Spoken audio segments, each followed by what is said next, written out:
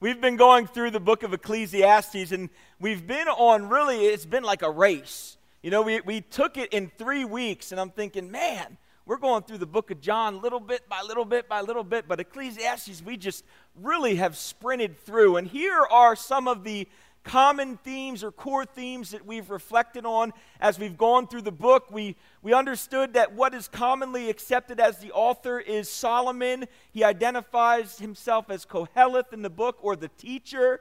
The book teaches us that everything is meaningless. Fear God, enjoy life. And it's important because it teaches us that we can make much of this meaningless life by making much of God. And last week, one of the things that we looked at, one of the realities, is that the author or the teacher came to the conclusion that wisdom is better than folly. And so he offered some wisdom in a few different arenas for us. And there was wisdom on relationships last week, wisdom on leadership, wisdom on how we talk and how we think, wisdom on how we live in the unknowns of life, along with wisdom of how we live in certainties. And now, today, we draw towards the heart of the matter. If you have your Bibles, you want to take them, you want to turn to the book of Ecclesiastes. It's in the Old Testament. We're in chapter 12 today. And the teacher today has been walking us towards this final concluding chapter where he's going to lay out before us the heart of the matter. And he's going to do that by really engaging us in 3 questions as we break down this chapter this morning. And the first question is this: what does the inevitability of aging teach us about God? How many of you in here are aging? Right? Something we all have in common, yes? And what does that inevitability of aging teach us about our God? And that's how he begins the chapter.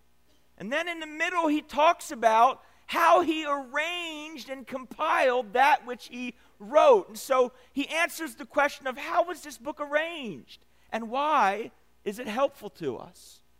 And then finally, what is the true purpose and meaning of life? Wow. Aren't you thankful you came today? We all want answers to that question. And he's going to address it at the very end of the chapter. So by now, I hope you have the Bible open to the book of Ecclesiastes in chapter 12. We're going to begin in verses 1 through 8. And before we read, let's pray. Lord, thank you for this time together today. It was wonderful to hear updates, Lord, from Tara. It was wonderful to hear from our choir, from our handbells, and from our team this morning, to be drawn together into this place, into community, by your intentionality and purpose, so that we can celebrate the greatness of who you are. And indeed, as we approach this week and we approach Thanksgiving, we are thankful for your Son, Jesus. And Lord, this morning, as we gather around your word, we're thankful for the book of Ecclesiastes. And we know that you intend to guide and direct our hearts and minds this morning as we gather around corporately as a body of Christ, uniting around your word. We pray that you would use your word through your Spirit in a way that would cause us to change. Convict us, Lord, where we need to change. Show us a better way from your word this morning, that we might leave here today together as a body, growing in a greater love for you and each other. It's in Jesus' name we pray. Amen. Well, let's take a look at the inescapable realities of aging. Chapter 12, verses 1 through 8. Remember also your Creator in the days of your youth, before the evil days come and the years draw near, of which you will say, I have no pleasure in them. Before the sun and the light and the moon and the stars are darkened, and the clouds return after the rain. In the day when the keepers of the house tremble, and the strong men are bent, and the grinders cease because they are few, and those who look through windows are dimmed, and the doors on the street are shut. When the sound of the grinding is low, and one rises up at the sound of a bird, and all the daughters of song are brought low, they are afraid also of what is high, and terrors are in the way. The almond tree blossoms, the grasshopper drags itself along, and desire fails, because man is going to his eternal home. And the mourners go about the streets before the silver cord is snapped, or the golden bowl is broken, or the pitcher is shattered at the fountain, or the wheel is broken at the cistern, and the dust returns to the earth as it was, and the spirit returns to God who gave it. Vanity of vanities, says the preacher. All is vanity. There's a prominent view in our culture and in our world today that says this, and maybe you've heard it. When I'm older, then ... When I'm older, let me wait until I get a little older. Let me wait until I get my life a little bit more together. Let me wait until I have all of my fun. As if we don't have fun when we're old. And then. But the writer reminds us at the beginning of our text this morning, do not wait.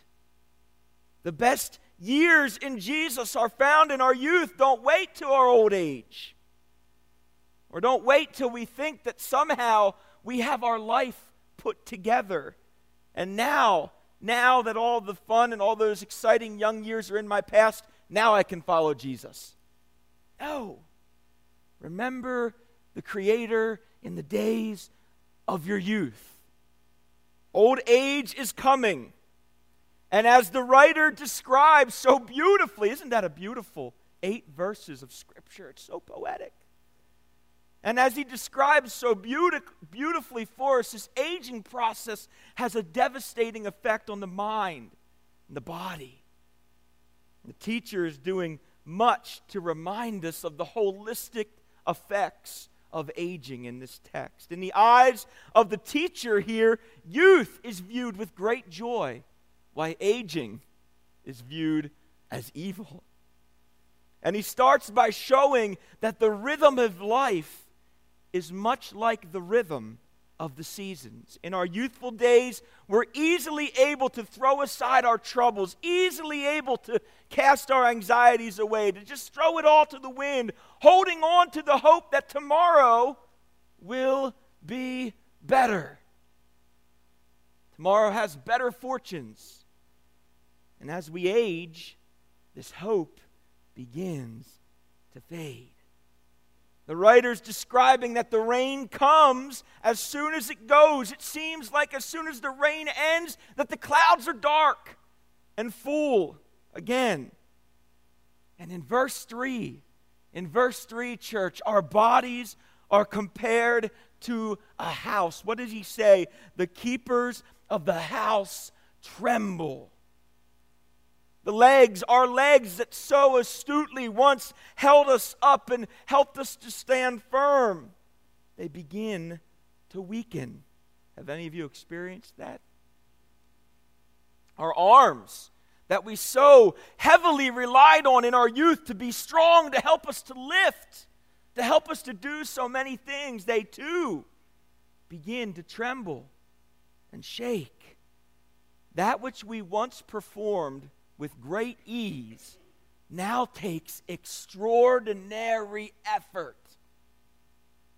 Some of you sit here today and say, yes. I used to go out and shovel the snow off my driveway, and it was nothing. Now I go out and do it, and I need to take a 4-hour nap. It's a lot of effort. There didn't used to be. How about those grinders? Do you know what he's talking about, those grinders? These are our teeth. Our teeth. The teacher's talking about our teeth. The grinders cease because they are few. That's what he's saying. And Thanksgiving's on Thursday. But what he's saying is even simple activities like eating have become more difficult. The brightness and the flavor of life is beginning to fade. Eyesight begins to go. He talks about seeing through a window, but only seeing dimly now. The many opportunities that we once enjoyed, all of the doors that we thought were open to us in our youth, when everything was available and we could do anything that we wanted with our lives, those doors, one by one, have closed, some permanently. And as tired as our bodies are, as weak as they are, as we age, sleep does not come easy. You think it would. But for whatever reason, some of us at night lay in bed and we're taxed by the anxieties of our lives, at our jobs, in our homes, with our families, and we cannot sleep because the anxieties of life have a hold of us.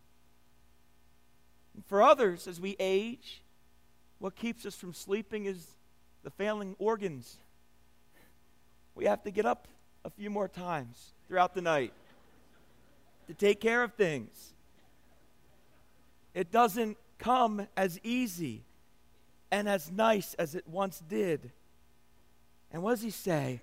The beautiful voices of the daughters of song begin to fade. What a beautiful choir we had up here today. And for those of you that are involved in music and that sing, you know this to be true. The older you get, the harder it is to bring that up, to get down in there and uproot the beauty that's down there and get it out for everybody. It becomes more and more difficult as we age. The writer continues, fear begins to creep in. Those things in life which we once attacked with great energy and vigor, now they seem insurmountable. Couldn't do it. Mowing the lawn, raking the leaves, weeding the garden, cleaning the house, doing the laundry, traveling, they become more and more difficult. And fear becomes a great paralyzer. The beautiful things that we once enjoyed now are sources of fear and anxiety as our grasshopper-like energy does what? Drags on. Right? Some of us once had energy like grasshoppers. I've heard some of you say to me as you watch our young children run around in the foyer, if I had just one little piece of their energy. But now in our age, we're dragging on. Desire gives way to acceptance of the inevitable. We are all going home to our real home. And we're all leaving this alien land behind, these alien relationships and these alien tasks that the Lord has called us to here on earth. Here's the reality, church. We are going from this place to a place that we truly belong. We don't belong here. This is why aging is so destructive. This is not how it's supposed to be. This is temporary. We're moving towards our eternal homes, a place where beauty and glory collide in a wondrous mystery as we stand before our everlasting God, face to face with Jesus. And the teacher describes for us here that, yes, there will be mourners that are left behind. Those who are longing to find their permanent home too. Those who long for a physical reunion with their Messiah. And now in verse 7, it's about to happen. The end is near. It's interesting, in the Bible, you can trace themes. There are a lot of themes that go together. in the Bible. And in the Bible, life always follows light and water. Anytime you see light and water, you find life. And look at how our teacher beautifully weaves this together in this passage. It's wonderful. First, he's taking us back into verse 1. Remember your Creator in the days of your youth, before your lamp goes out, before the silver cord which held the lamp is broken, before the golden bowl which held the water is broken, before the pitcher once full of water is shattered, the wheel that operated the cistern to deliver the water to the pitcher for the bowl is also broken. One commentator remarked that the silver cord in this text is like our spine. The golden bowl, the head, the clay pitcher, the heart, the wheel at the cistern, the organs representing the complete failure of the body at death. And now, all of us, our entire being, returns to that from which it came. Our bodies to the earth and our soul to God. And as our teacher began, so now he ends this portion in chapter 12. Remember, he began vanity of vanities all the way back at the beginning of chapter 1, and that word was hevel. We sat together. Hevel. And that theme was carried all throughout the book, and so as he began now, as he wraps it all the way back around into death, he ends with the same exact phrase. They're like bookends. It's a beautiful book. Hevel. Hevel. Vapor. Our lives are but a breath, friends. And church, one of the resounding messages in the first 11 chapters and the beginning of chapter 12, let's not find our hope and our satisfaction in the things of this world. They'll leave us empty. Let us come to Jesus so that we might experience the fullness of God that's found in a relationship with Christ.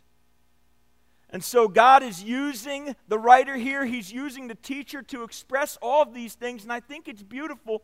Sometimes he uses other people, writers, poets, authors. Some of us read authors to express magnificent truths.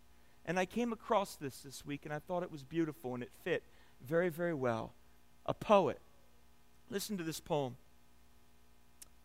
When all the world is young, lad, and all the trees are green, and every goose a swan, lad, and every lass a queen, then hay for boot and horse, lad, and round the world away, young blood must have its course, lad, and every dog its day. When all the world is old, lad, and all the trees are brown, and all the sport is stale, lad, and all the wheels run down, creep home and take your place there, the spent and maimed among. God grant you find one face there you loved when all was young. What does aging and the inevitability of aging teach us about God? Our God is marvelously consistent. Billions will be born, billions will age, billions will die on this temporary stopping place we call earth, but God remains constant. Age has no effect on our God. Rulers rise up, rulers fall down, the kings of men die, empires rise only to crumble. The greatest men and women in all of history all face the same fate. So why even write? Why pass on this knowledge? Does it even matter? What is our writer doing? With this in view, what he does next is he moves to put his charter or his stamp on the book that he's beautifully brought together. He's going to both, in the next few verses, define the process he used to compile his writings, and he's going to describe the purpose for this particular collection. Take a look at verses 9 through 12. Verse 9. Besides being wise, the preacher also taught the people knowledge, weighing and studying and arranging many proverbs with great care. The preacher sought to find words of delight, and uprightly he wrote words of truth. The words of the wise are like goads, and like nails firmly fixed are the collected sayings. They are given by one shepherd.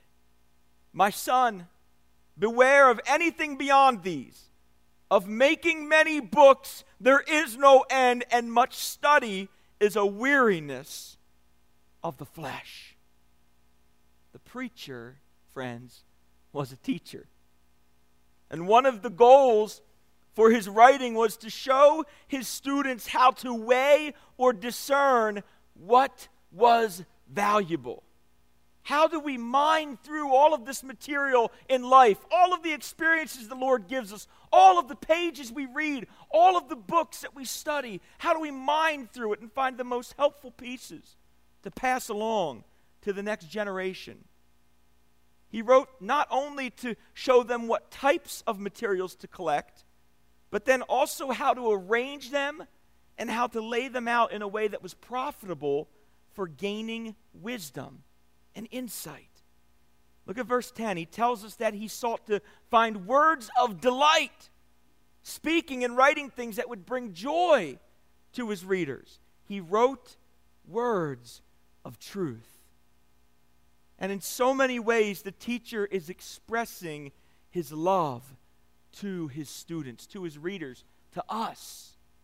Why do we write? Why do we seek to pass on knowledge from our life experiences? Why do we share information with one another? Church, this is a reality. Communication is one of the greatest and most visible ways that we can show love to another person. If you want to express your love to another person, one of the best and most simple, applicable ways we can do that is just to communicate with them. It was the pattern of our God to communicate with man. So too should it be our pattern. Giving people helpful information so that they can navigate through life successfully. It's a very loving thing to do. What did God do in Genesis 1? He spoke, and there was light. And then in John 1, the Word became flesh as the light of the world came. When God spoke, church, the lights literally came on. The lights came on. Not letting people wander around in the dark, bumping into walls and tripping over things that you know are going to hinder them. As a teacher, friends, as someone who communicates, as someone who desires to love through communication, the Lord uses you in people's lives to flip on the switch so that they don't have to bumble and trip around and run into the same things that you did in your life. And it's not just communicating for the sake of hearing your own voice. That's not what the writer's doing. The writer's saying many things here. He's teaching many things, but we've all had those people that just like to talk to hear their own voice. And we think that that's pretty much why they're talking all the time, just because they enjoy the sound. But truly being able to pick out the right words and the right information at the right time, that is most loving. Intentional, purposeful, careful communication. And it goes back to a principle that we talked about last week that related to how we talk to one another. Speaking small but clear. Saying a lot with a little words or few words. It is intentional communication, friends. It's most helpful. There's so much happening in life. There are so many that need words to help them to navigate the waters. Give people what is helpful. Let's do a quick experiment. Everybody have a pen and note paper? We're going to do a quick experiment, all right? Take your pen and your note paper, and I want you to write down this number. I'm going to give you a number. No, it's not a phone number. Don't try to call me, all right? It wouldn't work. Not enough numbers in it. Everybody got a pen and paper? You're ready to write this down? 757,439. 757, 439. 757, 439. You have 2 minutes. 10 seconds. You have 10 seconds to talk to your partner about what that number is. Go ahead, 10 seconds. What's that number?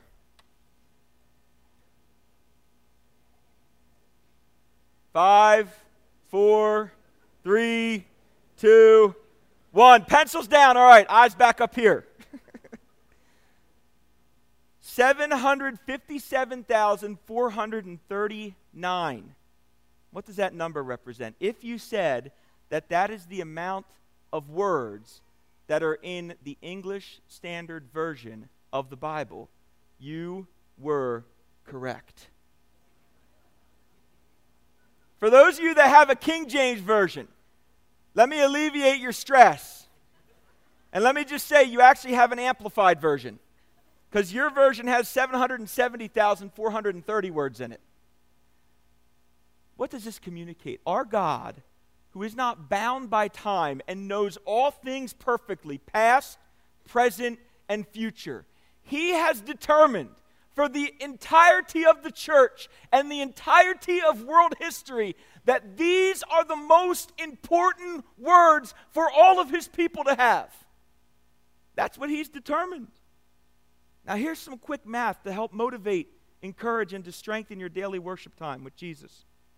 If you take that number, 757,439, and you divide it by 365 days, how many words would you have to read in one day to read the entire Bible in a year? It's 2,075 words. Now, if you read 2,075 words from your Bible every day, you'd read through the entire Bible in 1 year. And you may sit there and think, I could never read 2,000 words.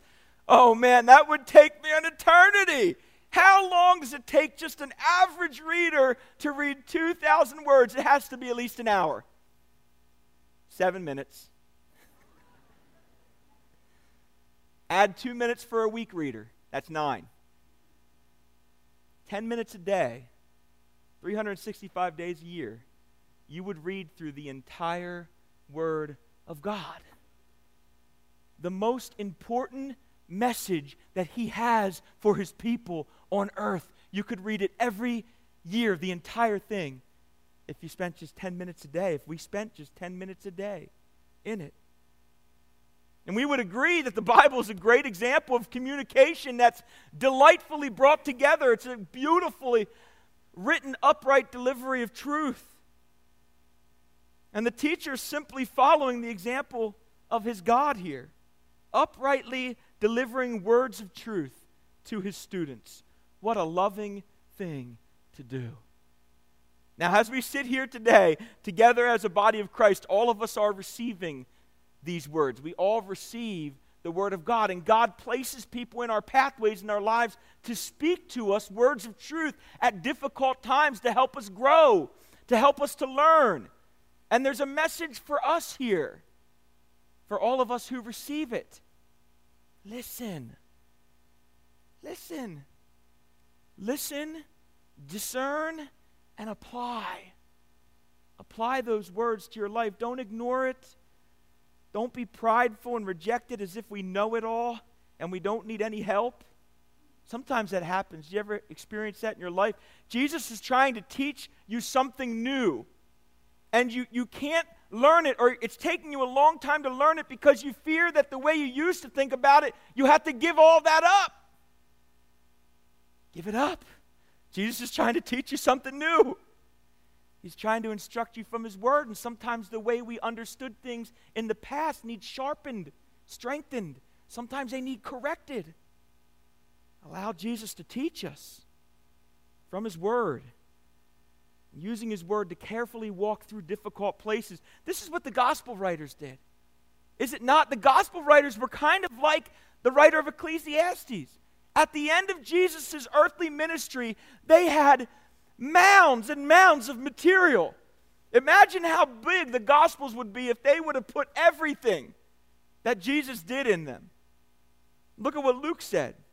Inasmuch as many have undertaken to compile a narrative of the things that have been accomplished among us, just as those who from the beginning were eyewitnesses and ministers of the word have delivered them to us, it seemed good to me also, having followed all things closely for some time past, to write an orderly account for you, most excellent Theophilus, that you may have certainty concerning the things that you have been taught. Taking all the things that Jesus did and selecting what are the most helpful, what are the most useful, doing it under the superintendence of the Holy Spirit, who was guiding and directing this entire process so that what was brought together accurately and without error.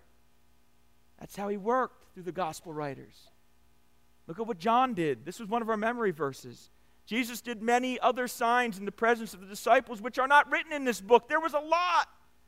But these are written so that you may believe Jesus is the Christ, the Son of God, and that by believing you may have life in his name.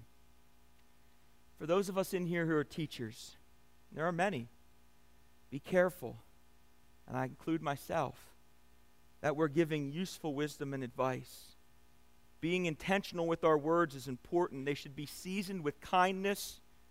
We should be asking the question consistently to ourselves, and I ask this quite a bit.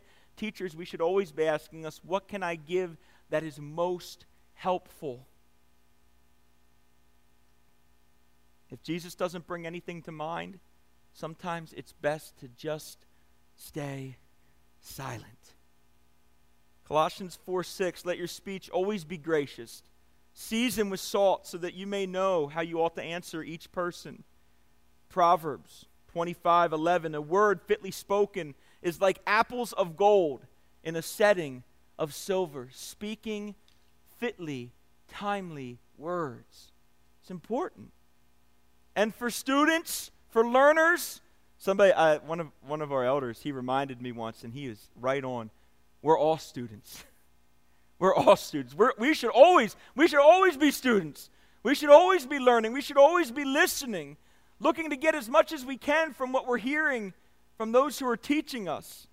Listen to the wisdom in Proverbs. My son, if you receive my words and treasure up my commandments with you, making your ear attentive to wisdom and inclining your heart to understanding. Yes, if you call out for insight and raise your voice for understanding, if you seek it like silver and search for it as for hidden treasures, then you will understand the fear of the Lord and find the knowledge of God. What does the writer of Ecclesiastes say these words are like in verse 11? What does he say? Words of wisdom serve as goads, not goats. Not G-O-A-T. Goad. G-O-A-D. What's a goad? Some of you know what a goad is because you get it on Sunday morning from your significant other.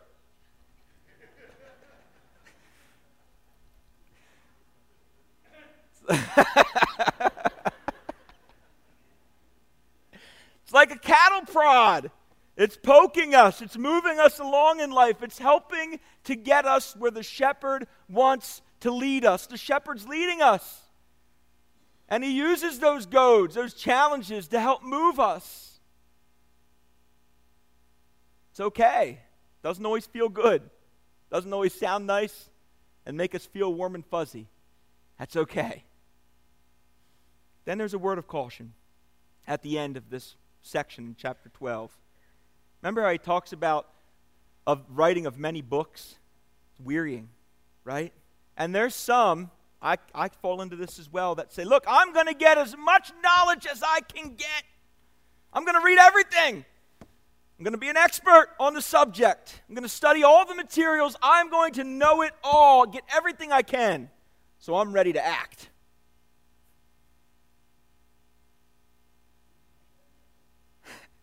He's saying, don't waste your time. How about this?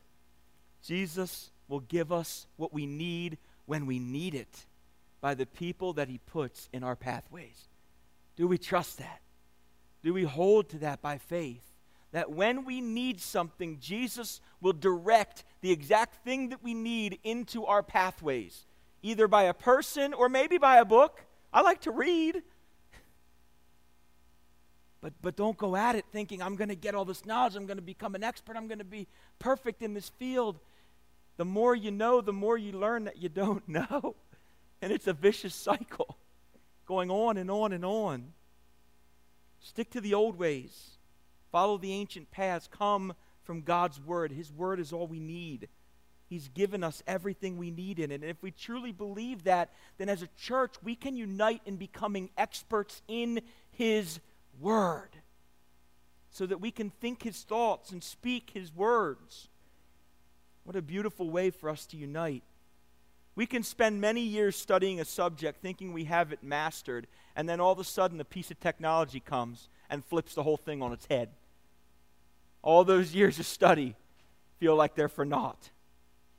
How much better for us, church, to get into His unchanging, eternal word so that we can hear from and see the heart of God as He communicated it Himself to us.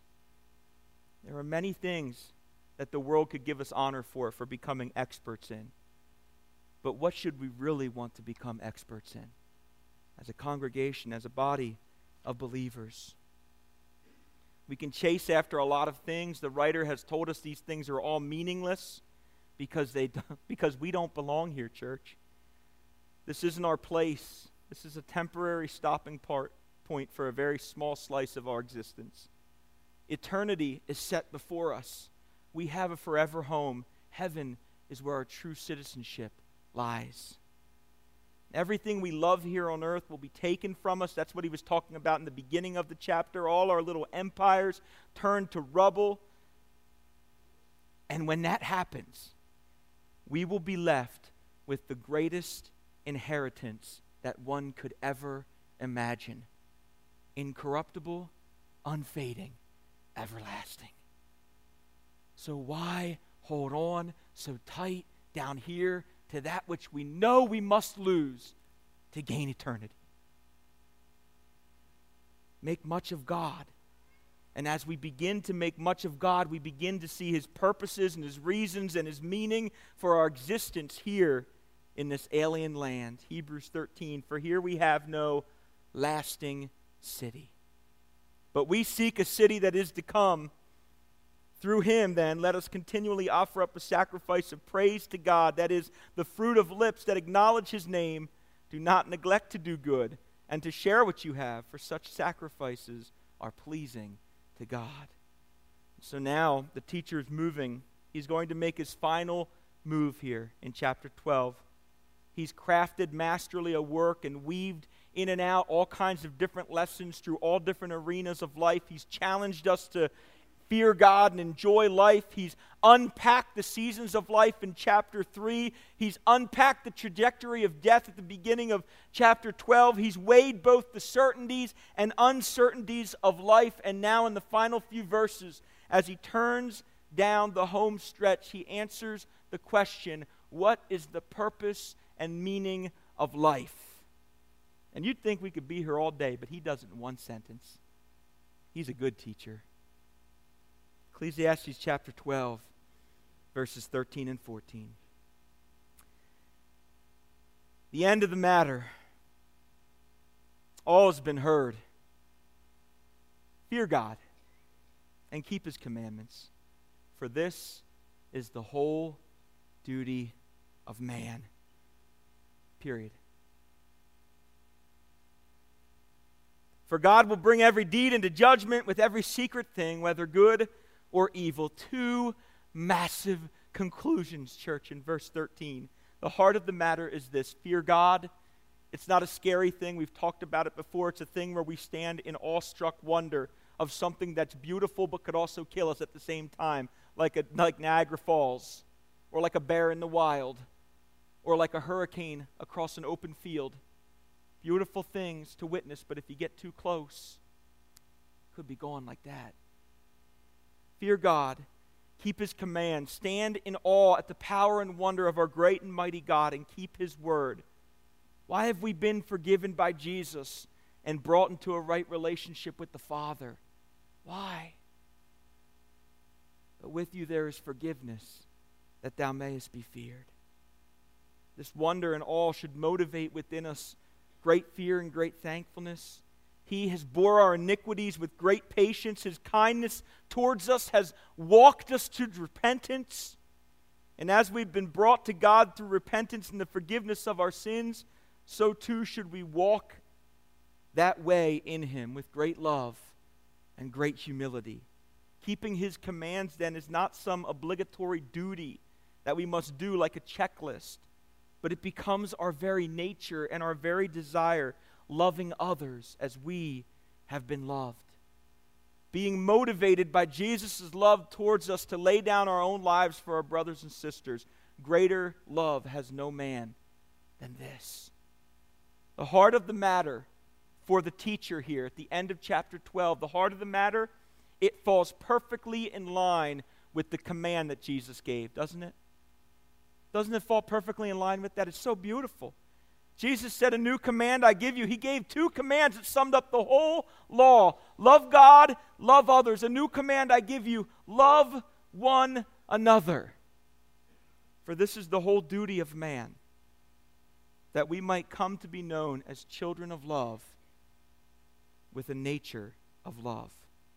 Our works, church, follow our love. Love leads, and the work follows in our day-to-day lives. And he closes in verse 14, reminding us that for every deed, for every action, for every word, there will be judgment, every secret thing, whether evil or good. And I must say, church, that that's not something for us who know the Lord as our Savior to fear. That's a judgment we should be hopeful for. Because through Jesus, our sins have been forgiven. His blood covered on the cross, atoned for us. We can look forward to judgment with great hope of where our eternity lies. Our citizenship is in heaven. Let's pray. Father, indeed, we are thankful today for this chapter in Ecclesiastes that so beautifully closes this book that this teacher has masterfully composed for us, walking us to the heart of the matter, that the meaning and the purpose of our lives as we stand here on this earth is to fear you and to keep your commands. And Lord, we're so thankful that the commands of the Old Testament have been fulfilled in Christ. And everything needs to be interpreted through the lens that Jesus gives us, the new command, love. So Lord, as we go from this place today, as we leave, that is our prayer. Our prayer is that you would teach us how to love. Lord, we acknowledge this morning that we do not know how to love one another perfectly. We fail miserably some days. But Lord, falling into you, leaning into you, depending on you, you can teach us how to love better. And that's our prayer. Lord, might we love you with our words, with our actions,